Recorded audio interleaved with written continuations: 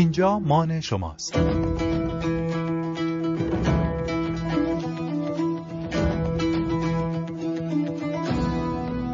رادیو مان.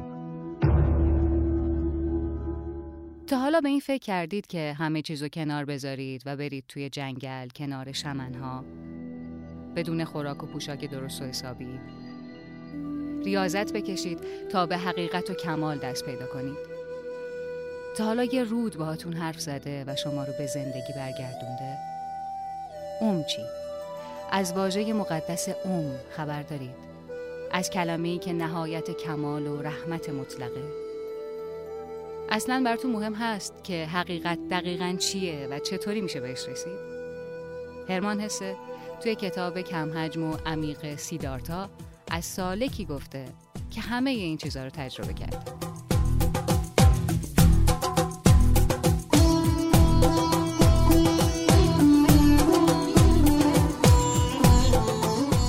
توی این اپیزود از رادیو مان میخوایم از سیدارتا، هرمان هسه و سایر کتاباش و از عرفان شرق بگیم. حامی ما توی این اپیزود مجموعه آرا هنره. اگه دنبال هدیه خلاقانه سازمانی هستید میتونید به سایتشون سر بزنید. صدای من رو از کتاب مان میشنوین و اینجا مان شماست.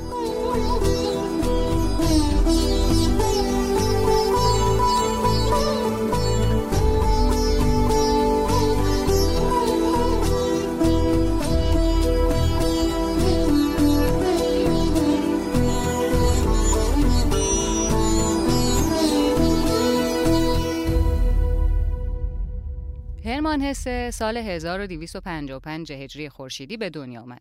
پدر و مادرش پروتستان بودن و این مذهب رو تبلیغ هم می‌کردن. اونا پسرشون رو خیلی زود با فرمان‌های 10گانه کتاب مقدس آشنا کردن و شاید همین آشنایی زود هنگام هرمان با بایدها و نبایدهای مذهبی بود که اونو تبدیل کرد به جوون سرکشی که هیچ باید و نبایدی رو نمیپذیرفت. این سرکشی هرمان و تعلیم ناپذیری اون باعث شد که توی مدرسه هم دوامی نداشته باشه و از مدارس زیادی اخراج شد و نهایتاً ترجیح داد کتابای کتابخونه والدینش رو مطالعه کنه. درباره همین دوران و باوری که توی 13 سالگیش داشته میگه که از 13 سالگی باور داشتم که در آینده یا شاعر خواهم شد یا هیچ. اما کم کم به نکته بسیار ناگوار دیگری نیز پی بردم. آدم میتواند کشیش، پزشک، کاسب، کارمند پست و حتی نقاش و معمار شود. برای همه این حرفه‌ها نیز مدارسی هست و روش‌هایی برای آموزش نوآموزان. اما برای شاعر شدن هیچ مدرسه‌ای نیست. شاعر شدن افتخاری بود، البته به شرط آنکه اشعار شاعر بر دل خوانندگان بسیاری بنشیند. اما افسوس که اغلب شهرت و افتخار بعد از مرگ شاعر نصیب او می‌شود. پس شاعر شدن ممکن نبود و به زودی دریافتم که عشق به شاعری نیز ننگی شمرده می شود.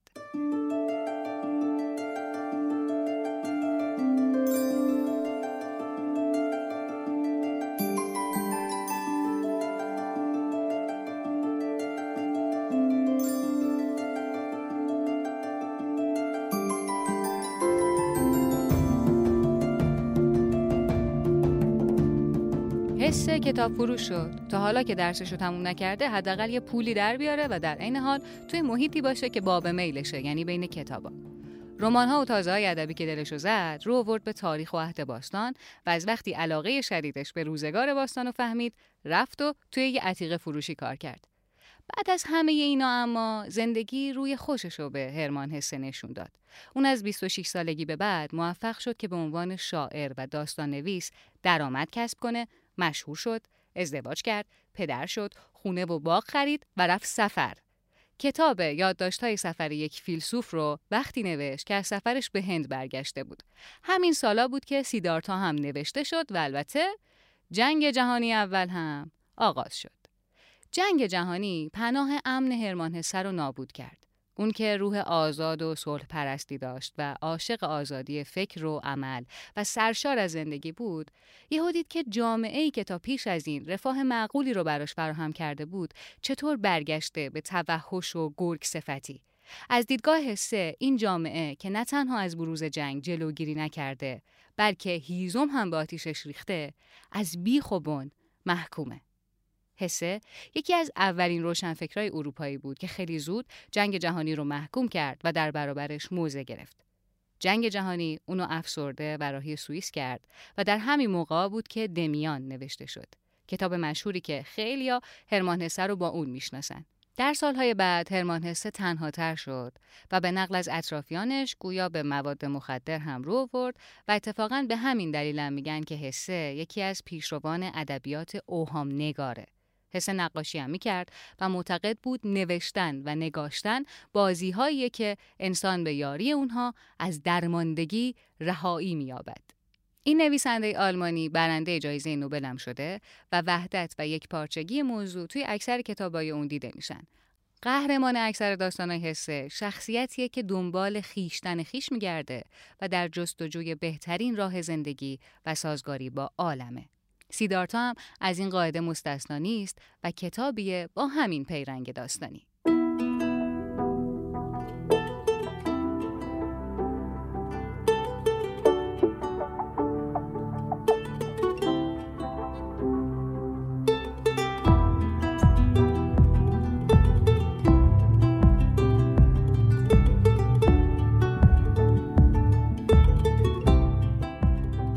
خواستیم شروع کنیم به نوشتن از این کتاب، طبق معمول بعد از خوندن خود کتاب رفتیم سراغ ویکی‌پدیای انگلیسی کتاب و نویسندش.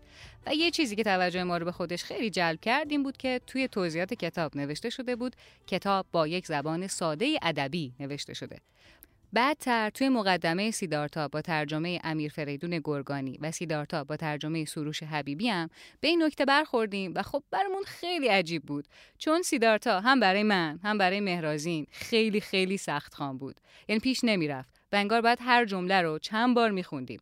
و اگه همه جا نوشتن که این کتاب متن ساده و روونی داره، اینو درباره ترجمه فارسیش حداقل نمیشه گفت. از نظر ما که خواننده‌های معمولی کتاب هستیم البته. قبل از بحث درباره خود کتاب باید بگم که اسم این کتاب توی فارسی به شکل‌های متفاوتی نوشته شده. سیدارتا، سیزارتا، سیزارتها از جمله اسمایی هستند که برای این کتاب به فارسی انتخاب شدن و ما توی این اپیزود از اسم معمول‌ترش یعنی سیدارتا استفاده می‌کنیم. این کتاب چند تا ترجمه فارسی هم داره که همشون هم توی بازار هستن، خیلی راحت هم میتونین پیداشون کنید. ترجمه پرویز داریوش که انتشارات اساطیر سال 1367 چاپش کرده و الان به چاپ 15 رسیده. ترجمه علی اصغر حداد که به همراه 2 تا داستان دیگه از هرمان هسه با هم توی قطع وزیری توسط نشر ماهی منتشر شدن.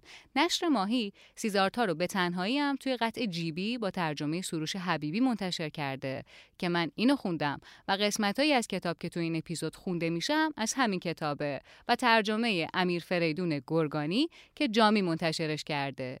یه موضوع جالب درباره این نسخه اینه که فریدون گرگانی این کتابو وقتی که توی لاهور بوده میخونه و تصمیم میگیره که ترجمهش بکنه. همون موقع دوستش خانم دکتر ماریان شومل که استاد الهیات دانشگاه آنکارا بوده سفر میکنه به لاهور و به فریدون گرگانی میگه که با هرمان هسه دوسته و باهاش در ارتباطه.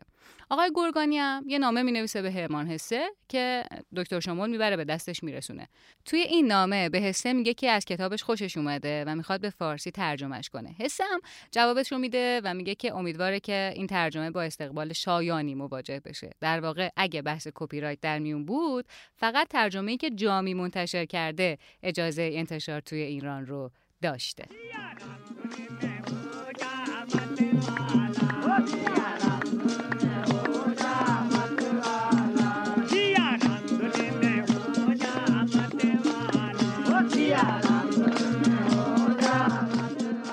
شمنها که اسمشون توی این کتاب زیاد میاد گروهی از آدما هستن که از خانواده و آشناهای خودشون فاصله میگیرن و یه جورایی تارک دنیا میشن و بعد توی یه خلوتی به خودشون سختی میدن و ریاضت میکشن و آیین و آداب خاصی هم دارن.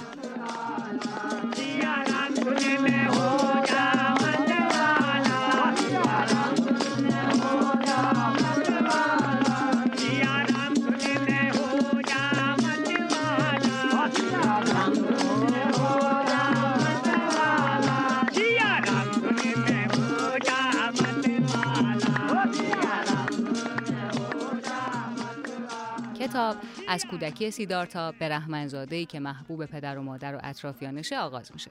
سیدارتا از کودکی توسط پدرش آموزش میدیده و به همراه دوستش گویندا در بین برهمنان مراقبه و مکاشفه میکرده و پدرش مطمئن بوده که در آینده بچهش فرزانه‌ای بزرگ و دینداری ارجمند میشه. همه سیدارتا رو خیلی دوست داشتن و همه چیز برای اون خوب پیش میرفت، اما سیدارتا انگار اونقدر که باید خوشحال و راضی نبود. یه روز 3 شمن از شهری که سیدارتا توی اون زندگی میکرده میگذشتن. اونا مرتضای زائر بودن که لباس تنشون نبوده، پوستشون آفتاب سوخته بوده و با خودشون و با جهان بیگانه بودن. بعد از دیدن این مرتضا، سیدارتا به دوستش گویندا میگه که فردا میخواد بره و به شمنها بپیونده. اون با سرکشی از آینده‌ای که پدر و مادرش براش آرزو داشتن، به همراه دوستش که هیچ وقت تنهاش نمیذاشته، میره به جنگل و به شمنها میپیونده. روزای زیادی روزه میگیره، مراقبه میکنه، ریاضت میکشه، اما دل و جونش انگار هنوز راضی نیست. تا اینکه بعد از 2 سال میشنوه که بودا گوماتا به نیروانا، یعنی مرحله آخر کمال انسانی رسیده. و حتما میتونید تصور کنید که این خبر اون 2 دوستو که هر دوتاشون به دنبال حقیقتن چقدر خوشحال میکنه و میکشونتشون به سمت بودا. گویندا همینجا راه و هدف زندگیشو پیدا کرد و پیش بودای اعظم بود، اما سیدارتا به همین راحتی یه جا متوقف و موندگار نمیشد. پس با ایمان به اینکه دانش چیزی نیست که از کسی به کس دیگه منتقل بشه و نمیشه با تعالیم به رستگاری رسید، گماتای بودا و دوستش گویندا رو گذاشت و رفت تا به یک زن به نام کمالا رسید و توی شهر اون و باغ اون زن موند و به خاطرش کارآموز یه بازرگان شد و پول در آورد و شد یک مالندوز دنیا دوست. این بخش سرنوشت سیدارتا رو خیلیا با حکایت شیخ صنعان و دختر ترسای منطق و تیر مقایسه میکنن، یا حکایت شاه و کنیزک مولانا که یه جورایی مانیفست اونم معرفی میشه و مولوی شناسا خیلی هم دوستش دارن. سیر کمال یه جایی متوقف میشه، اما بعد با شدت بیشتری ادامه پیدا میکنه. باید شرح این سالها رو خودتون توی کتاب بخونید تا ببینید سیدارتا چطور و چه موقع متوجه شد که از این زندگی که برای خودش ساخته متنفره و بدون هیچ وسیله‌ای از باغ بیرون زد و خواست که خودش رو توی آب رود غرق کنه تا از این زندگی سراسر مادی خلاص بشه. قسمتی از کتاب که مربوط به همین نقطه از زندگی سیدارتاست رو با هم گوش بدیم.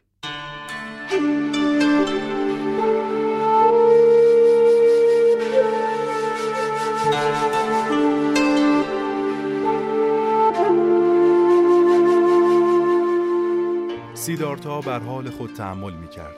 اندیشیدن دیگر برایش دشوار بود. در حقیقت میلی به آن نداشت، اما خود را مجبور کرد. با خود اندیشید: حال که این چیزهای فانی را از کف دادم، مثل کودکی خردسال در دنیا بی دست و پا و بی چیز ماندم.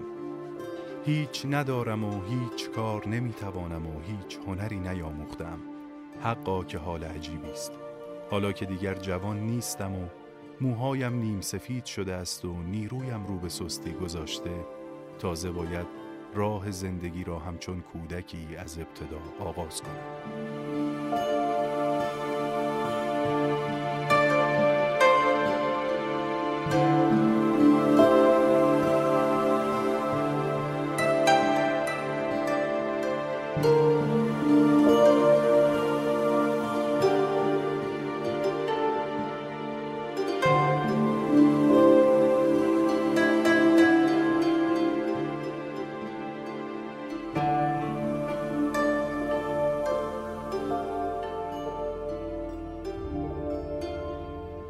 در این نقطه از مسیر پرپیچ و خم زندگی سیدارتا، رود و آوای رود به کمکش میان و سیدارتا میشه همنشین یک رودبان که سالهاست مسافرها رو با قایق خودش از رود میگذرونه و به رود و آگاهی بخشی رود ایمان داره.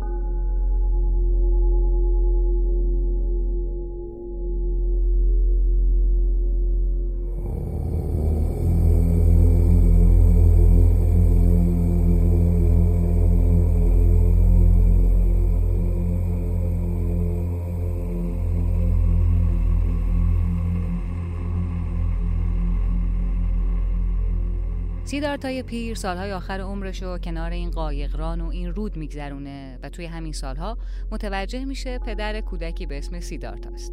اینجا عشق به فرزندو با تمام وجودش تجربه میکنه و تحمل رفتار کودکش که نمیخواد بپذیرتش و بهش پرخاشگری میکنه باعث میشه که اون پدر و مادرای دیگرم درک کنه و متوجه بشه که از اونا جدا نیست و احساساتی داره مثل احساسات سایر پدر و مادرها و اصلا سایر انسانها، و همین اون رو میبره به سمتی که به این درک برسه که ما همه یک وجود واحد هستیم و همه مثل رودی هستیم که در جریانه و در یک لحظه هم در چشمه هست، هم در آبشار، هم در رودخانه و در یک لحظه هم هست هم نیست.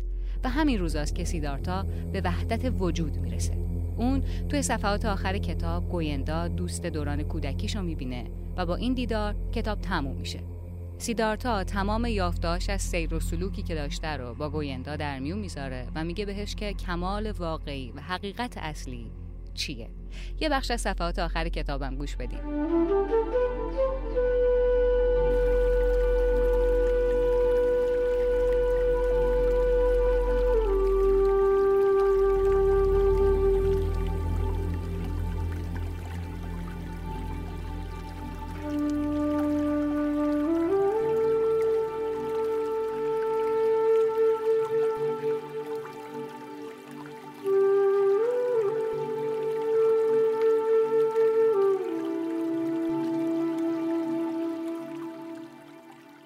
سیدارتا خم شد و سنگی از زمین برداشت. آن را در دست سبک سنگین کرد و بازیکنان گفت: این که میبینی یک سنگ است.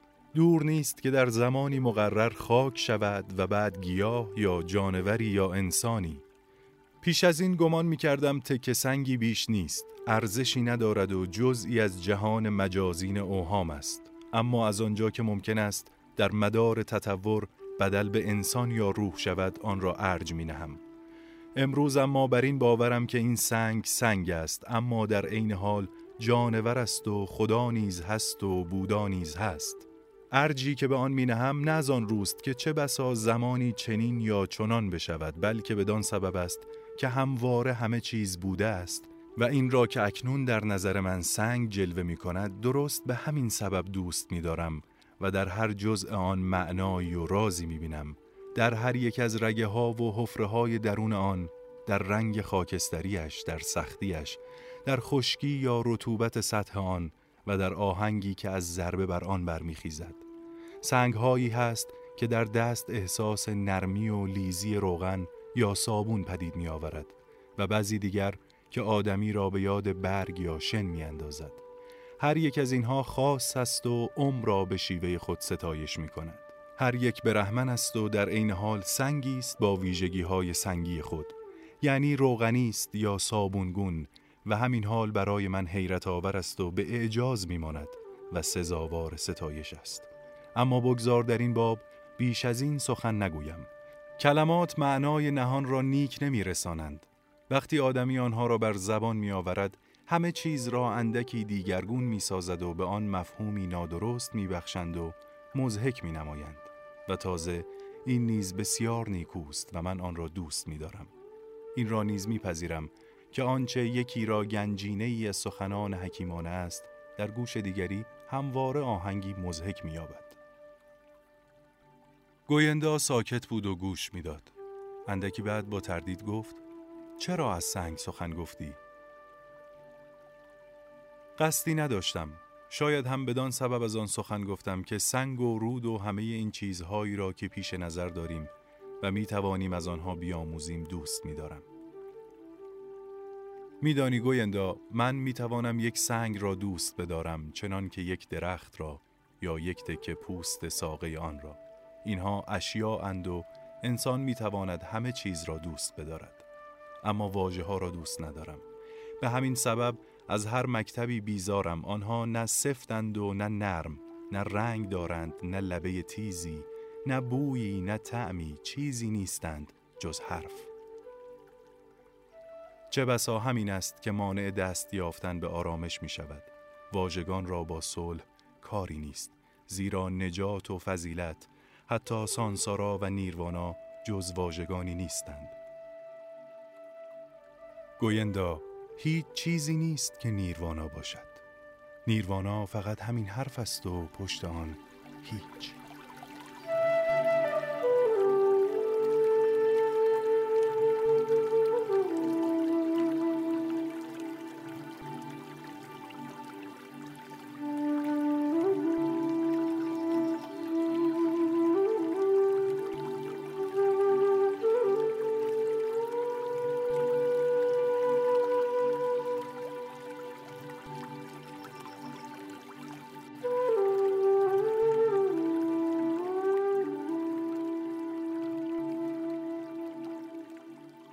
چیز ویژه‌ای که هم توی حکایت شاه و کنیز هست، هم تو شیخ صنعان و هم تو سیدارتا، اینه که خیلی از ما اون چیزی که از عرفان شرق میدونیم و درک و دریافت کردیم، اینه که یکی از مهمترین شروط برای رسیدن به کمال انکار دنیا و تبری جستن از اونه.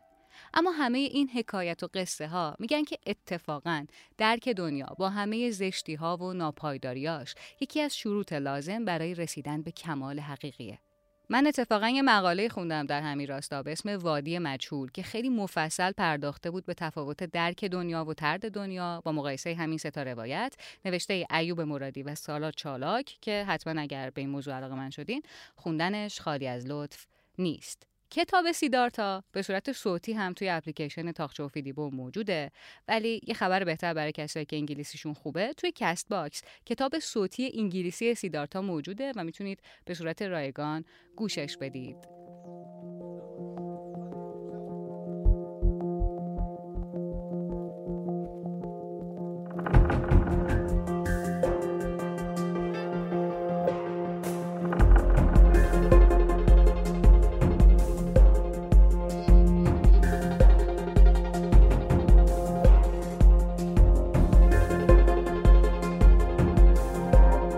چیزی که شنیدید اپیزود 8 از فصل 2 پادکست رادیومان بود.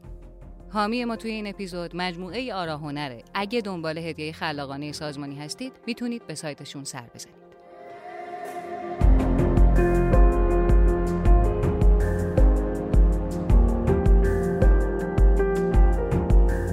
رادیومان اولین فرزند کتابمانه که راهبری اون به عهده حامد رهنماست. متن این اپیزود رو مهرازین بشیری راد نوشته بود و من مهیا ساعدی با همراهی امیر تیموری براتون روایتش کردیم. ممنونیم از همراهی اشکان امجدی، حسین نجابت، مهدی مقدم، مهدی صالح پور و سمیرا رستگارپور. سپاس از شما که ما رو شنیدین. برامون کامنت بذارین توی کست باکس، شنوتو، سایر پادگیرها و توی صفحه اینستاگراممون تا بتونیم پادکست بهتری رو براتون تهیه کنیم. خدا نگهدار.